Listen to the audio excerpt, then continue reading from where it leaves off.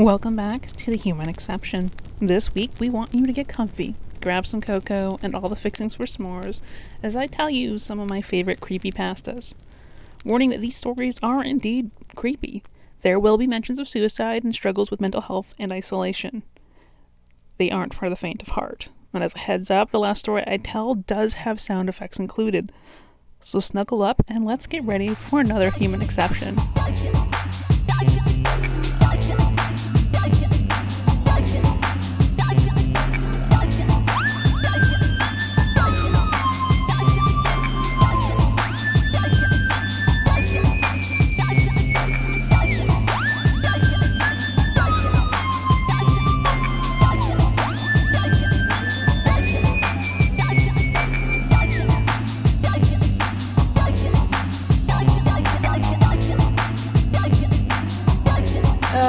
It's been a weird night, y'all. Hey, what's up? What's going on? Hey. Woo! Welcome back to The Human Exception. Good hello, friends. Good hello. Good hello. Guten Tag. Not gonna Alright. go well. Alright, so it's summer, as we know, and summer gets busy, and Hallie decided she wants to move to a new state. I am crazy person. Yes. Yeah. So we decided to kind of make some semi-filler content where we would just kind of read you guys some stories. It's a little less effort for us to make for you guys, and that way we still give you content. So if you have any ideas, definitely send them to us. Yes. Hallie is going to be reading us My Immortal. Oh my God. Later, we're going to record that. I'm going to do it. It's going to be great. Tipsy. It's gonna be good. Yep. I don't know if Nathan's found anything to read yet. Haven't found anything yet. And like I don't know. Yeah, I'm not really sure where to go with this one. Like and how all of this works. Like what we can Find read. something public domain. Yeah, that's kind of what I was figuring. Yeah. And you'll be good. Mm-hmm. Okay. So tonight I am serving up Italian with creepypastas. I'm funny. I'm not. That was so bad, but yet It was right. That was terrible. That was terrible. I agree. Definitely gonna need the tis in the background. Who's got the soundboard? Hold on. Wait. I was saying we should I was thinking that we should put a crackling fire in the beginning of these episodes. Campfire stories. Mm-hmm. So yeah, these are our campfire stories. So yeah, today I'm going to read you some crappy pastas, creepy pastas. I tried to keep the good creepy pastas, not the bad crappy pastas. Oh my God. So yeah, creepypasta refers to a specific genre of stories that come from the internet. It's a name that's derivative of the term copypasta, which is a word used to describe a block of text that has been repeatedly shared around the internet. The main difference being that creepypastas are creepy. We've talked about creepypastas briefly before when I covered Ted the Caver, which is considered one of the very first creepypastas. But Ted was just the tip of a very large and diverse iceberg. So Ted's story is a bit of an exception, as the story originated on its own website. But a lot of creepypastas are shared through forums like Reddit and 4chan. Originally, these posts were written and depicted as real events that happened to the author or someone the author knew. These days, while some may still try and pass these stories off as genuine, audiences have become a lot more skeptical, and forums and wikis have sprung up all over to archive existing stories and collect user submissions. So, really, creepypastas are just the next evolution of the urban legend. Before everyone knows the urban legends of the people who brought home a dog from Mexico and it was a rat, and the white woman on the side of the road, alligators in the sewer. Those used to just be oral urban legends that we shared with people, and now it's all on the internet, so everyone can get in on it. Creepypastas come in every flavor that you can think of, from aliens to unusual neighbors to ghosts. The core theme of any creepypasta is that it should be unsettling and should be told as if there were something that could actually happen. They can also come in any length. So I've got a couple real short ones from Reddit. Just another muffled VO says, I begin tucking him into bed and he tells me, Daddy, check for monsters under my bed. I look underneath for his amusement and see him, another him, under the bed, staring back at me, quivering and whispering, Daddy, there's somebody on my bed.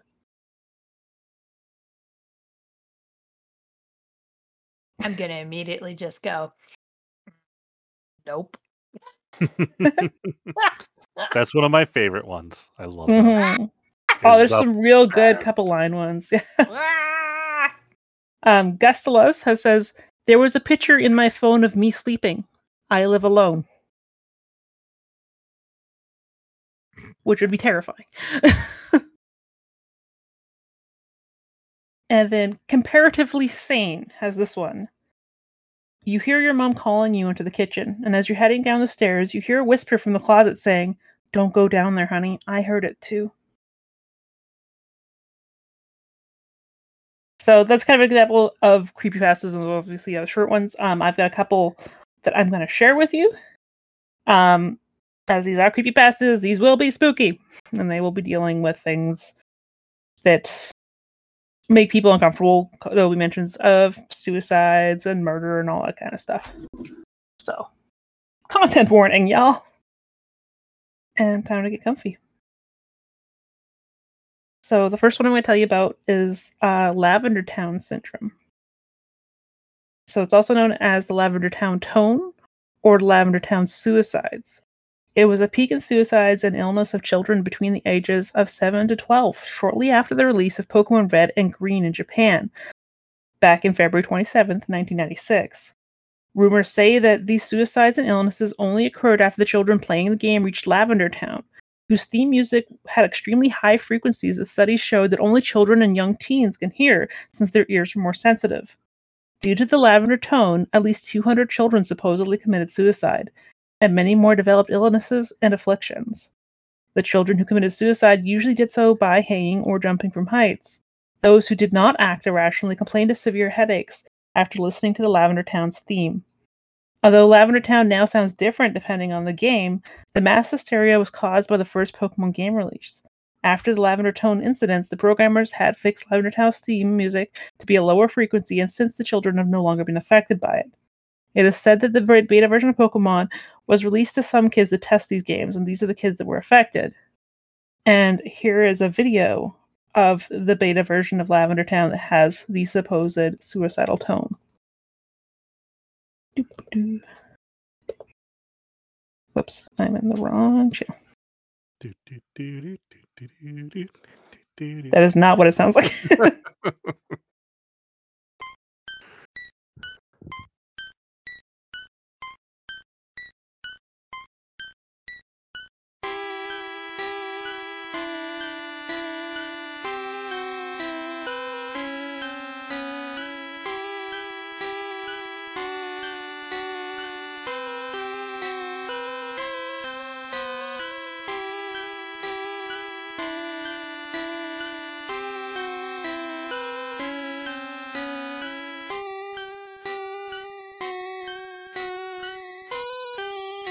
Let me know once you guys listen to it.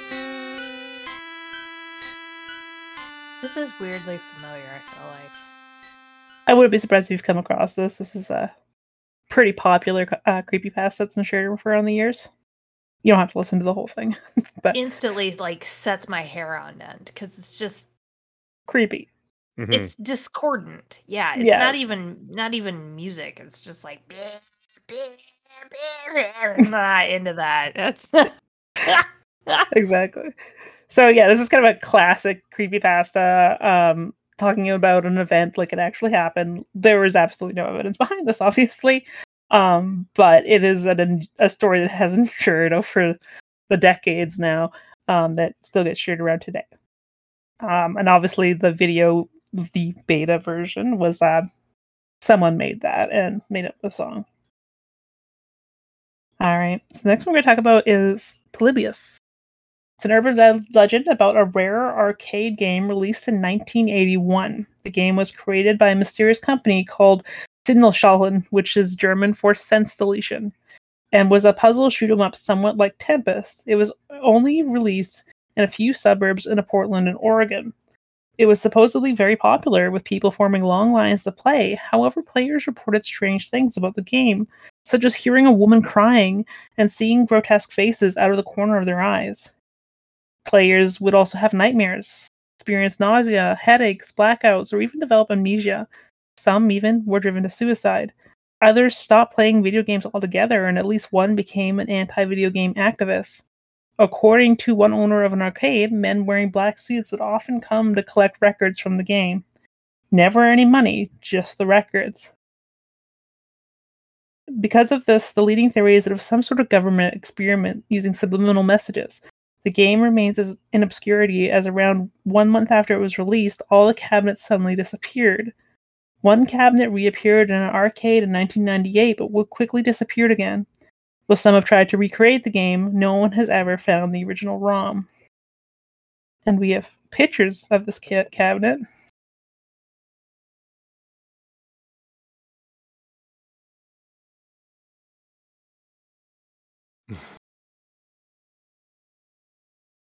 I feel like in Arcade Spirits they were playing on this urban legend a lot. It's a visual novel where supposedly you get like sucked into the arcade game. Yeah. And I was like, oh wait. Yeah, so it's a very popular urban legend. You'll see here even that it was referenced on The Simpsons. Hell yeah. So the game can be found for downloaded on the Sinalshelm website. So there is a website that is named this, and you can download a video game, apparently. I didn't download it or anything. I have no idea what the game is like at all. But I will include a link on the page if you guys are interested in checking it out. Download at your own risk. Yeah, right, exactly. You know, for the mental health effects, or also could just be a virus. I don't know. Or it could be, could be the Trojaniest Trojan to ever Trojan. Exactly. All right, so the next story I'm going to tell you about is about Anora Petrova. So this is written as an email to someone named Bree. So, Bree, don't delete this. I know you hate me, but we were best friends once, and I need you to read this. I think I'm in serious trouble, and there's nothing you can do, but I need you to read this so you understand. I know we haven't talked since sectionals. It's been forever, but what happened to you wasn't my fault. At least it wasn't entirely my fault. I know everyone thinks it was, but I would never do anything to hurt you. This is going to sound crazy, but I need to tell you this so that someone knows. It started when we were in 8th grade. It was the night before the Crystal Classic competition. I was at home and I couldn't sleep because I was so nervous about competing.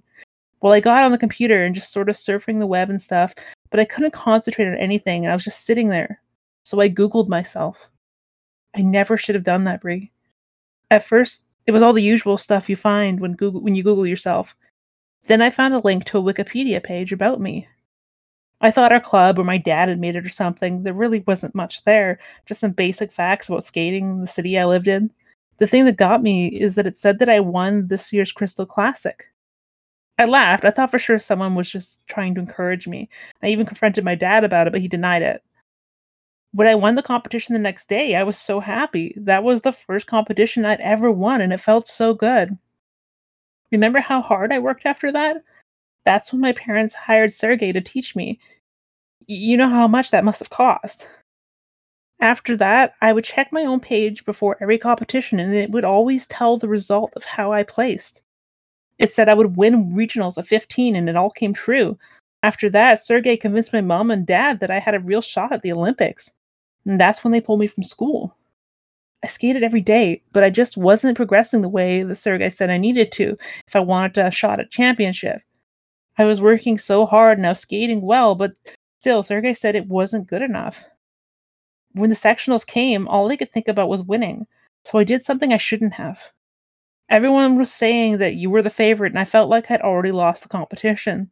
So I made a Wikipedia account and tried to update my page to say that I was the winner. The thing is that after I tried to update the page, I checked it, and all it said was, Anora Petrova is a selfish little bitch who's going to get what she deserves.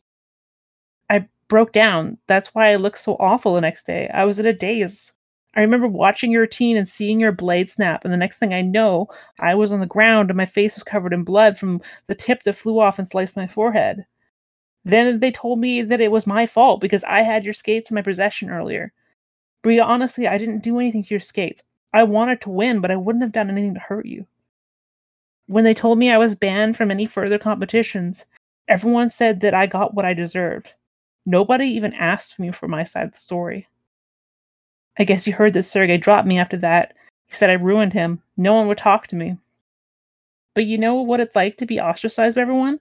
I couldn't even get ice time, and then the page got worse. Anytime I checked it, it would just say all these horrible things about me. And I can't even tell you half of them. The language was just so vile. I cry every time I read it, but I couldn't stop checking. I knew I had to do something, so I made a complaint to Wikipedia. I even tried to call them, but no one there claimed to know any knowledge about the page. I was home alone that Friday night, and I decided to check it to see if it had been taken down, and the page was still there. Only this time it said, Anora Petrova is a pathetic little orphan. I freaked. I kept calling my parents to warn them, but every time I call, all I would hear was this horrible laughter on the other end. I must have called them 100 times until I couldn't take the sound of the laughing anymore. After the accident, the police gave me their phones, and there wasn't any record of my calls from that night. I was devastated. Before that, I was busy training all day and doing homeschool. I never realized how alone I had been the whole time. I know that you tried to reach out, but I was so depressed and angry that I just shut everything out. Once I turned 18 and got the settlement money from court, I came to Switzerland. I got to reinvent myself. My skating really took off, and it hasn't been even a year, and I feel like everything happened so long ago. That's why I shouldn't have done it, Brie. I'm writing you now from an old hotel outside Prague. I'm auditioning for the ice circus tomorrow. I know it's the kind of thing that we used to make fun of, but I really want this. I was feeling really nervous, and out of an old habit, I checked my page. It's hard to say this, but when I checked my page to see if I'd get the job tomorrow, all it said was, Anora Petrova died, friendless and alone. It has today's date listed as my date of death. I'm sobbing so hard I could barely type this. But I want you to know the truth. Please, believe me, Brie. I attached a screenshot of the page so you'll believe me. It's all there just as I told you. I don't know what to do. I don't know anyone here, and nobody speaks English. And I just keep refreshing the page. God, it's been forever. I keep refreshing, but it still hasn't changed. I'm waiting for midnight. I don't know what to do, so I lock myself in my room. There's only a few minutes to midnight now. All I can do is refresh this page. I'm exhausted, but I can't stop. I'm afraid to leave the computer until I know what happens next. And here is the screenshot that supposedly associated the email.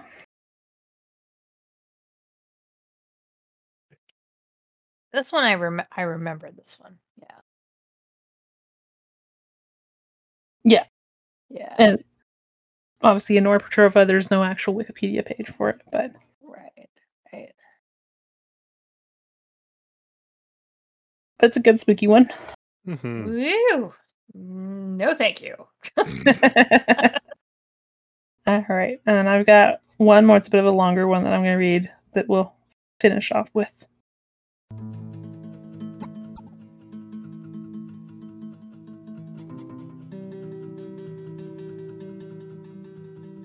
Sunday. I'm not sure why I'm writing this down on paper and not on my computer. I guess I've just noticed some odd things lately. It's not that I don't trust the computer, I just need to organize my thoughts. I need to get down all the details somewhere objective, somewhere I know that what I write can't be deleted or changed. Not that that's happened, that's just everything blurs together here, and the fog of memory lends a strange cast to things. I'm starting to feel cramped up in my small apartment. Maybe that's the problem. I just had to go and choose the cheapest apartment, the only one in the basement. The lack of windows down here makes day and night seem to slip by seamlessly. I haven't been out in a few days because I've been working on this programming project so intensely. Suppose I just wanted to get it done. Hours of sitting and staring at a monitor can make anyone feel strange. I know, but I don't think that's it. I'm not sure when I first started to feel like something was odd. I can't even define what it is. Maybe I just haven't talked to anyone in a while. And that's the first thing that crept up on me. Everyone I normally talk to online while I program has been idle, or they've seemed to not log on at all. My instant messages go unanswered, and the last email I got from anybody was a friend saying he talked to me when he got back from the store, and that was yesterday. I'd call with my cell phone, but the reception's terrible down here. Yeah, that's it. I just need to call someone. I'm going to go outside. Well, that didn't work so well. As the tingle of fear fades, I'm feeling a little ridiculous for being scared at all. I looked in the mirror before I went out, but I didn't shave the 2-day stubble I'd grown. I figured I was just going to go out for a quick phone call. I did change my shirt, though, because it was lunchtime, and I guess that I'd probably at least run into one person I knew. But that didn't end up happening. I wish it did. When I went out, I opened the door to my small apartment slowly. A small feeling of apprehension had somehow already lodged itself in me, for some indefinable reason. I chalked it up to having not spoken to anyone but myself for a day or two. I peered down the dingy gray hallway, made dingier by the fact that it was a basement hallway. On one end, a large metal door led to the building's furnace room. It was locked, of course. 2 dreary soda machines stood by it. I bought a soda from one the first day I moved in, but it had a 2-year-old expiration date. I'm sure nobody knows the machines are even down here, or my cheap landlady just doesn't care to get them restocked. I closed my door softly and walked the other direction, taking care not to make a sound. I have no idea why I chose to do that, but it was fun giving into the strange impulse to not break the droning hum of the soda machines, at least for a moment. I got to the stairwell and took the stairs up to the building's front door. I looked through the heavy door's small square window and received quite the shock. It was definitely not lunchtime. City gloom hung over the dark street outside. The traffic lights at the intersection in the distance blinked yellow.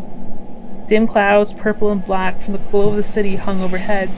Nothing moved, save for the few sidewalk trees that shifted in the wind. I remember shivering, though I wasn't cold. Maybe it was just the wind outside. I could vaguely hear it through the heavy metal door, and I knew it was that unique kind of late-night wind, the kind that was constant, cold, and quiet, save for the rhythmic music it made as it passed through countless unseen tree leaves. I decided not to go outside. Instead, I lifted my cell phone to the door's little window and checked the signal meter. The bars filled up the meter, and I smiled. Time to hear someone else's voice, I remember thinking, relieved. It was such a strange thing to be afraid of nothing. I shook my head, laughing silently at myself. I hit speed dial for my best friend, Amy, and held the phone up to my ear. It rang once, but then it stopped. Nothing happened. I listened to silence for a good 20 seconds and then hung up. I frowned and looked at the signal meter again. Still full. I went to dial her number again, but then my phone rang in my hand, startling me. I put it to my ear. "Hello?" I asked, immediately fighting down a small shock at hearing the first spoken words that I've said in days. I had gotten used to the droning hum of the building's inner workings, my computer and the soda machines in the hallway. There was no response to my greeting at first, but then finally a voice came. "Hey," said a clear male voice, obviously a college age, like me. "Who's this?" "John," I replied, confused. "Oh, sorry, wrong number," he replied, and then hung up. I lowered the phone slowly and leaned against the thick brick wall of the stairwell. That was strange. I looked at my received call list, but the number was unfamiliar. Before I could think on it further, the phone rang loudly, shocking me yet again. This time I looked at the caller before I answered it, and it was another unfamiliar number. This time I held the phone up to my ear, but I said nothing. I heard nothing but the general background noise of a phone. Then a familiar voice broke the tension. "John?" was the single word in Amy's voice. I breathed a sigh of relief. "Hey, it's you," I replied. "Who else would it be?" she responded. "Oh, the number. I'm at a party on 7th Street and my phone died just when you called me. This is someone else's phone, obviously." "Oh, okay," I said. "Where are you?" she asked.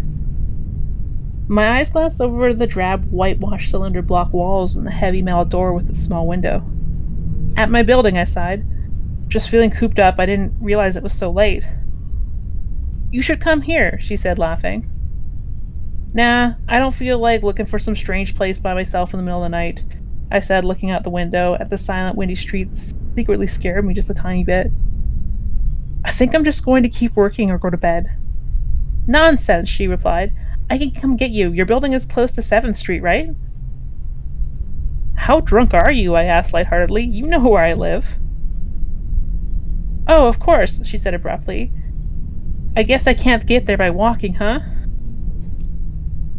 You could if you wanted to waste half an hour, I told her. Right, she said. Okay. I have to go. Good luck with your work. I lowered the phone once more, looking at the numbers flash as the call ended. Then the droning silence suddenly reasserted itself in my ears. The two strange calls in the eerie street outside just drove home my aloneness in this empty stairwell. Perhaps from having seen too many scary movies, I had this sudden inexplicable idea that something could look in the door's window and see me. Some sort of horrible entity that hovered at the edge of the aloneness, just waiting to creep up on unsuspecting people that strayed too far from other human beings. I knew the fear was irrational, but nobody else was around, so I jumped down the stairs, ran down the hallway into my room, and closed the door as swiftly as I could, while still trying to stay silent. Like I said, I feel a little ridiculous for being scared of nothing, and the fear's already faded. Writing this down helps a lot.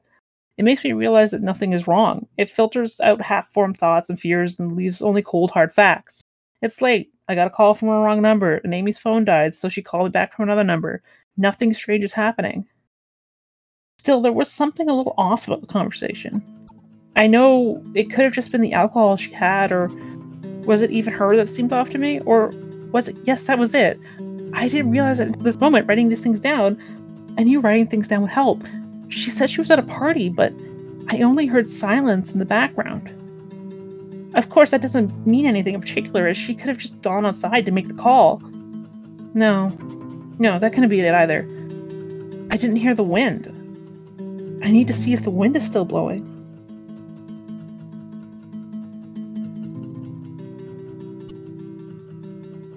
Monday. I forgot to finish writing last night. I'm not sure what I expected to see when I ran up the stairwell and looked out the heavy metal door's window. I'm feeling ridiculous. Last night's fear seems hazy and unreasonable to me now. I can't wait to go out into the sunlight. I'm going to check my email, shave, shower, and finally get out of here. Wait, I think I heard something. It was thunder. The whole sunlight and fresh air thing didn't happen. I went out into the stairwell and the stairs only to find disappointment. The heavy metal door's little window showed only flowing water as torrential rain slammed against it. Only a very dim, gloomy lit light filtered in through the rain, but at least I knew it was daytime, even if it was a gray, sickly, wet day. I tried looking out the window and waiting for lightning to illuminate the gloom, but the rain was so heavy and I couldn't make out anything more than vague, weird shapes moving at odd angles in the waves washing down the window. Disappointed, I turned around, but I didn't want to go back to my room. Instead, I wandered further up the stairs, past the first floor and the second. The stairs ended on the third floor, the highest floor in the building.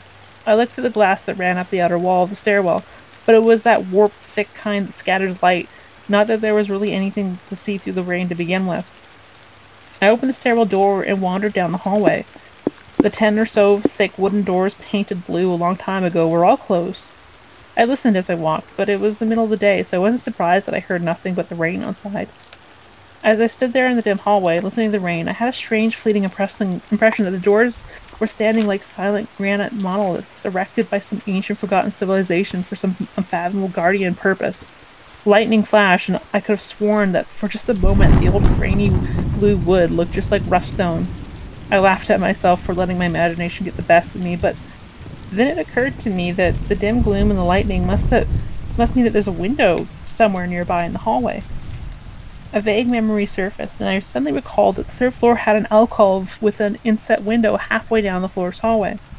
Excited to look out into the rain and possibly see another human being, I quickly walked over to the alcove, finding the large, thin glass window. Rain washed down it, and as with the front door's window, but I could open this one. I reached my hand out to slide it open, but hesitated. I had the strangest feeling that if I opened that window, I would see something absolutely horrifying on the other side. Everything's been so odd lately, so I came up with a plan. I came back here to get what I needed, and I don't seriously think anything will come from it, but I'm bored, it's raining, and I'm going stir-crazy. I came back to get my webcam. The cord isn't long enough to reach the third floor by any means, so instead I'm going to hide it between the two soda machines in the dark end of the basement hallway, run the wire along the road along the wall under my door, and put black tape over the wire to blend it into the black plastic strip that runs along the base of the hallway's walls. I know this is silly, but I don't have anything better to do. Well, nothing happened. I propped up in the hallway to stairwell door steeled myself and then flung the heavy front door open and ran like hell down the stairs to my room and slammed the door. I watched the webcam on my computer intently, seeing the hallway outside my door and most of the stairwell. I'm watching it right now and I don't see anything interesting. I just wish the camera's position was different so that I could see the front door. Hey, somebody's online. I got it on an older, less functional webcam that I had in my closet to the video chat with my friend online. I couldn't really explain to him why I wanted a video chat, but it felt good to see another person's face. He couldn't talk very long, and we didn't talk about anything meaningful, but I feel much better. My strange fear was almost past. I would feel completely better, but there was something odd about our conversation. I know that I've said that everything has seemed odd lately, but still, he was very vague in his responses. I can't recall one specific thing that he said, no particular name or place or event, but he did ask for my email address to keep in touch. Wait, I just got an email. I'm about to go out, and I just got an email from Amy that asked me to meet her for dinner at the place that we usually go. I do love pizza, and I've just been eating random food from my poorly stocked fridge for days, so I can't wait. Again, I feel ridiculous about the odd couple days I've been having. I should destroy this journal when I get back. Oh, another email. Oh my god. I almost left the email and opened the door. I almost opened the door. But I read the email first. It was from a friend I hadn't heard from in a long time. And it was sent to a huge number of emails that must have been every person he had saved in his address list. It had no subject, and it simply said, "Seen with your own eyes, don't trust them, they." What the hell is that supposed to mean? The words shook me, and I keep going over them again and again. Is it a desperate email sent just as something happened? The words are obviously cut off without finishing. On any other day, I would just dismiss it as spam from a computer virus or something, but the words, "seen with your own eyes." I can't help but read over this journal and think back in the last few days and realize that I've not seen another person with my own eyes or talked to another person face to face. The webcam conversation with my friend was so strange, so vague, so eerie, and now that I think about it, was it eerie? Or is fear clouding my memory? My mind toys with the progression of events that I've written here, pointing out that I have not been presented with one single fact that I did not specifically give out unsuspectingly. The random wrong number that got my name, the subsequent strange return of the call from Amy, the friend that asked for my email address, I messaged him first when I saw him online, and then I got my first email a few minutes after that conversation. Oh my god, the phone call with Amy. I said over the phone, I said that I was within half an hour's walk of 7th Street. They know I'm near there. What if they're trying to find me? Where is everyone else? Why haven't I seen anyone else in days? No, this is crazy. This is absolutely crazy. I need to calm down. This madness needs to end. I don't know what to think. I ran about my apartment furiously, holding my cell phone up to every corner to see if I got signal through the heavy walls. Finally, in the tiny bathroom near one ceiling corner, I got a single bar. Holding my phone there, I sent a text message to every number in my list, not wanting to betray anything about my unfounded fears. I simply sent, "You seen anyone face to face lately?" At that point, I just wanted any reply back. I didn't care what the reply was, or if I embarrassed myself. I tried to call someone a few times, but I couldn't get my head high enough, and if I brought my cell phone down even an inch, I lost signal. Then I remembered the computer, and I rushed over to it, instant messaging everyone that was online. Most were idle or away from their computers. Nobody responded. My messages grew more frantic, and I started telling people where I was and to stop by in person for a host of barely plausible reasons. I didn't care about anything by that point. I just needed to see another person. I also tore my apartment apart, looking for something that I might have missed, some way to contact another human being without opening the door. I know it's crazy. I know it's unfounded, but what if? What if? I just need to be sure. I taped the phone to the ceiling in case. Tuesday. The phone rang. Exhausted from last night's rampage, I must have fallen asleep. I woke up to the phone ringing and ran into the bathroom and stood on the toilet and flipped open the phone taped to the ceiling. It was Amy, and I feel so much better. She was really worried about me and apparently had been trying to contact me since the last time we talked. She's coming over now, and yes, she knows where I am without me telling her. I feel so embarrassed. I'm definitely throwing the journal away before anyone sees it. I don't even know why I'm writing in it now. Maybe it's just because it's the only communication I've had at all since God knows when. I look like hell too. I looked in the mirror before I came back in here. My eyes are sunken, my stubble is thicker, and I just look generally unhealthy. The apartment is trashed, but I'm not going to clean it up. I think I need someone else to see what I've been through these past few days that have not been normal. I am not one to imagine things. I know I have been the victim of extreme probability. I probably missed seeing another person a dozen times. I just happened to go out when it was late at night or in the middle of the day when everyone was gone. Everything's perfectly fine. I know this now. Plus, I found something in the closet last night that helped me tremendously. A television. I set it up just before I wrote this, and it's on in the background. Television has always been a good escape for me, and it reminds me that there's a world beyond these dingy brick walls. I'm glad that Amy's the only one that responded to me after last night's frantic pestering at everyone. She's been my best friend for years. She doesn't know it, but I count the day that I met her among one of the few moments of true happiness in my life. I remember that warm summer day fondly. It seems like a different reality from the dark, rainy, lonely place that I am now. I feel like I spent days sitting in that playground, much too old to play, just talking with her and hanging out around doing nothing. I still feel like I can go back to that moment sometimes, and it reminds me that this damn place is not all there is. Finally, a knock at the door. I thought it was odd that I couldn't see her through the camera that I hid between the two soda machines. I figured that it was bad positioning, like when I couldn't see out the front door. I should have known. After the knock, I yelled to the door jokingly that I had a camera between the soda machines because I was embarrassed that I had taken my paranoia that far. After I did that, I saw her image walk over to the camera and look down at it, and she smiled and waved. "Hey," she said to the camera brightly, giving it a wry look. "It's weird, I know," I said into the mic attached to my computer. "I've had a few weird days." "Must have," she replied. "Open the door, John." I hesitated. How could I be sure? "Hey, humor me a second here," I told her through the mic. "Tell me one thing about us, just to prove to me that you're you." She gave the camera a weird look. Alright, she said slowly, thinking. "We met randomly at a playground when we were both way too old to be there?" I sighed deeply as reality returned and fear faded. God, it had been so ridiculous. Of course it was Amy. The day wasn't anywhere in the world except in my memory. I'd never even mentioned it to anyone, not out of embarrassment, but out of a strange secret nostalgia and longing for those days to return. If there was some unknown force at work trying to trick me here, as I feared, there was no way that they could know about that day. "Alright, I'll explain everything," I told her. "Be right there." I ran to the small bathroom and fixed my hair as best I could.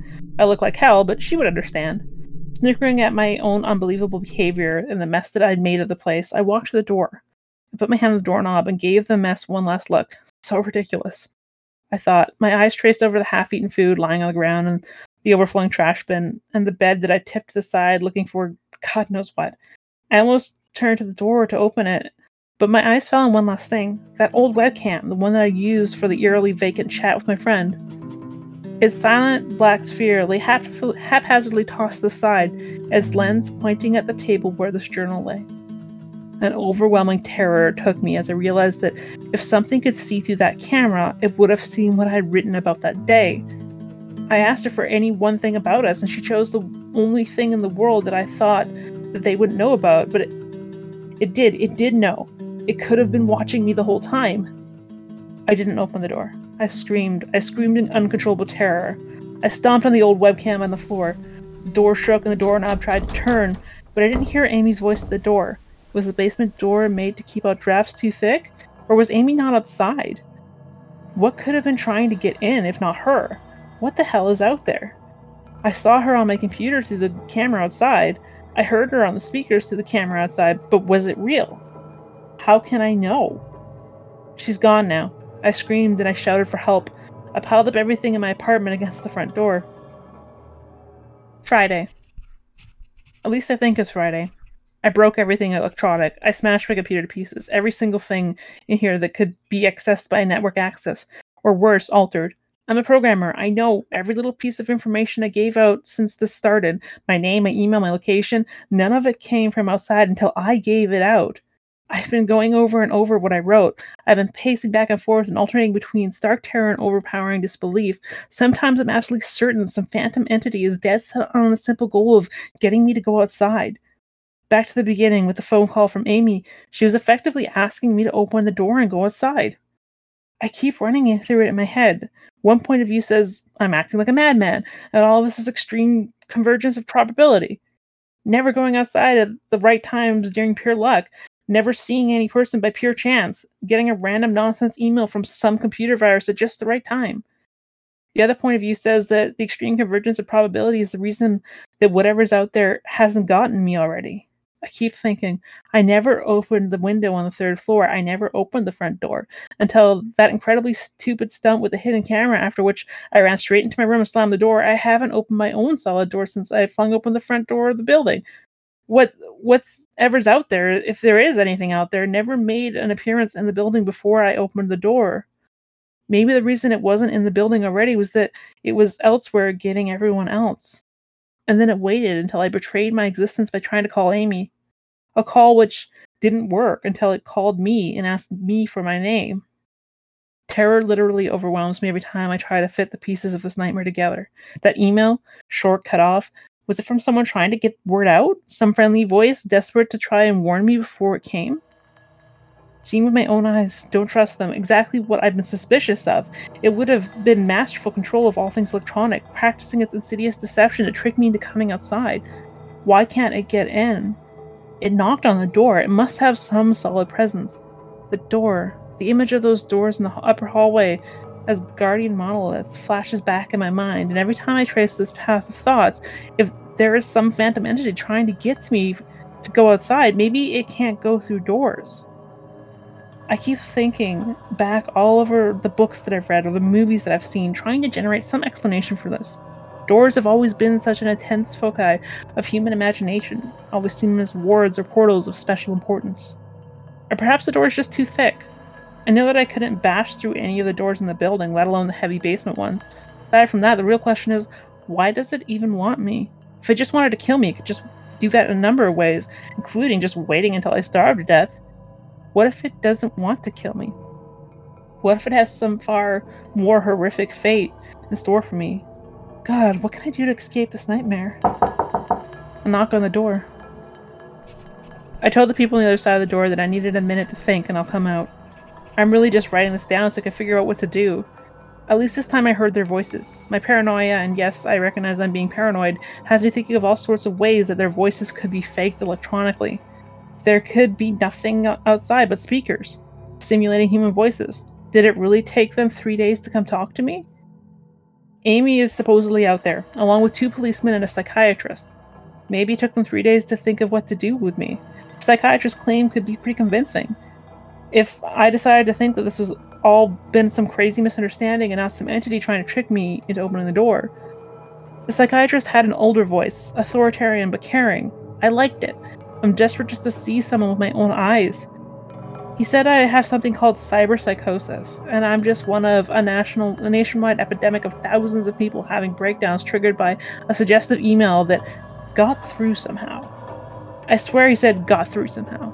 I think he means spread through the country inexplicably, but I'm incredibly suspicious that the entity slipped up and revealed something. He said I'm part of a wave of emergent behavior, that a lot of other people are having the same problem with the same fears, even though we've never communicated. That neatly explains the strange email about the eyes that I got. I didn't get the original triggering email, I got a descendant of it. My friend could have been broken down too and tried to warn everyone he knew against his paranoid fears. That's how the problem spreads, the psychiatrist claims. I could have spread it too, with my texts and instant messages online to everyone I know. One of those people might be melting down right now, after being triggered by something I sent them. Something that they may have interpreted any way that they wanted. Something like a text saying, "Have you seen anyone face to face lately?" The psychiatrist told me that he didn't want to lose another one. That people like me are intelligent and that's our downfall. We draw connections so well that we draw them even when we shouldn't be there. He said it's easy to get caught up in the paranoia in our fast-paced world, a constantly changing place where more and more of our interaction is simulated. I have to give him one thing, it's a great explanation. It neatly explains everything. It perfectly explains absolutely everything. In fact, I have every reason to shake off this nightmarish fear that something or consciousness or being out there wants me to open the door so it can capture me for some horrible fate worse than death. It would be foolish. After hearing the explanations to stay in here until I starve to death just to spite the entity that might have gotten everyone else, it would be foolish to think that after hearing that explanation that I might be one of the last people alive in an empty world hiding in my secure basement room, fighting some unthinkable deceptive entity just by refusing to be captured. It's a perfect explanation for every single strange thing that I've seen or heard, and I have every reason in the world to let all my fears go and open the door. That's exactly why I'm not going to do it. How can I be sure? How can I know what's real and what's a deception? All of these damn things and their wires and their signals, and they originate from some unseen origin. They're not real, I can't be sure. Signals through a camera, fake video, deceptive phone calls, emails, even the television lying broken on the floor. How can I possibly know it's real? It's just signals, waves, light. The door. It's bashing on the door. It's trying to get in. What insane mechanical contrivance could be used to simulate the sound of men attacking the heavy wood so well? At least I'll finally see it with my own eyes. There's nothing left in here for it to deceive me with. I've ripped apart everything else. It can't deceive my eyes, can it? Seen with your own eyes. Don't trust them. Wait. Was that desperate message telling me to trust my eyes, or warning me about my eyes too? Oh my god, what's the difference between a camera and my eyes? They both turn light into electric signals. They're the same. I can't be deceived. I have to be sure.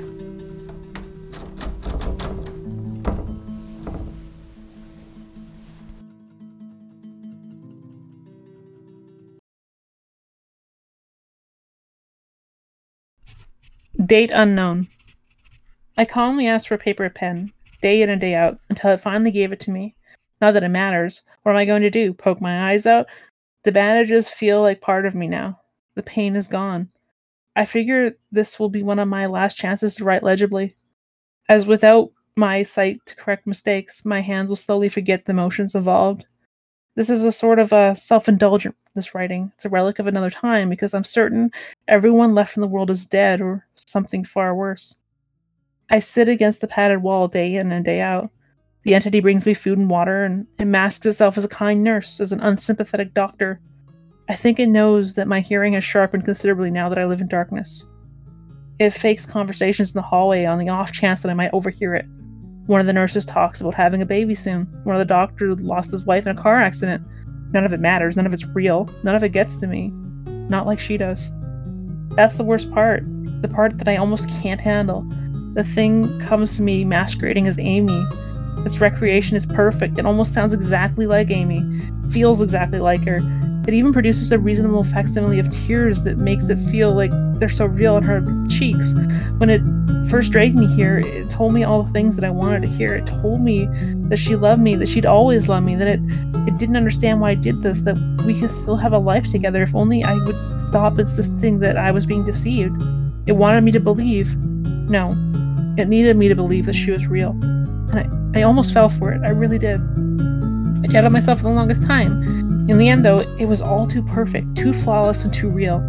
The false Amy used to come every day, and then every week, and then finally stopped coming altogether. But I don't think the entity will give up. I think the waiting game is just another one of its gambits. I will resist it for the rest of my life if I have to. I don't know what happened to the rest of the world, but I do know that this thing needs me to fall for its deceptions. If it needs that, then maybe, just maybe, I'm a thorn in its agenda. Maybe Amy is still alive out there somewhere, kept alive only by my will to resist the deceiver. I hold on to that hope, rocking back and forth in my cell to pass time. I will never give in. I will never break. I am a hero.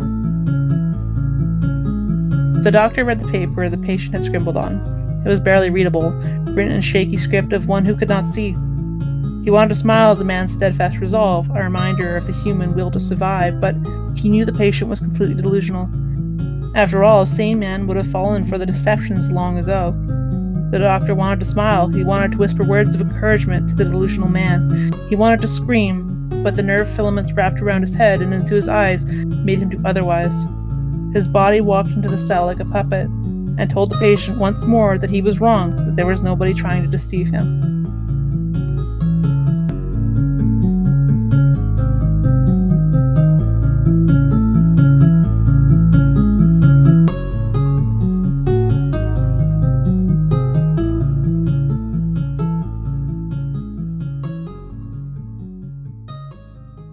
And that's Psychosis by Matt Dismerky. No! I'm uncomfortable. I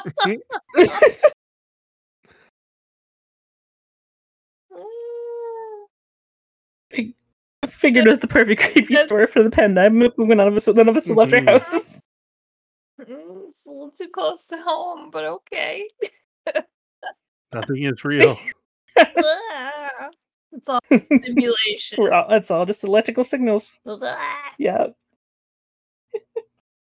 I gave you a creepypasta. Yes, you did. I don't like it. Yep. I didn't like it so much I had to cough. There we go.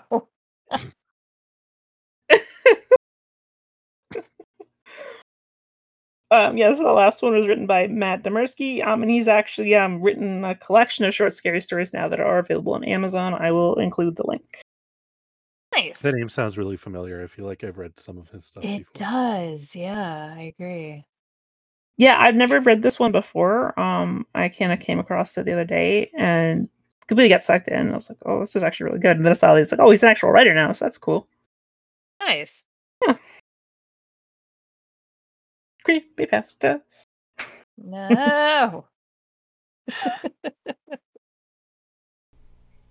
That's it for this week. Next week is a surprise. We have a very special interview scheduled for tomorrow, but I don't want to give too much away before we have that in the bag. So hang tight.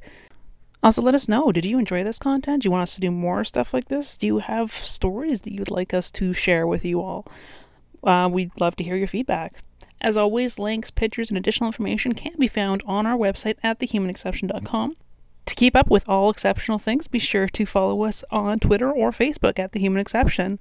Have a story that you want us to cover, want to tell us that we're wrong, or just want to say hi, you can email us at thehumanexception@gmail.com. And if you want to get in on the fun, come join us on our Discord. The server link is on our contact page.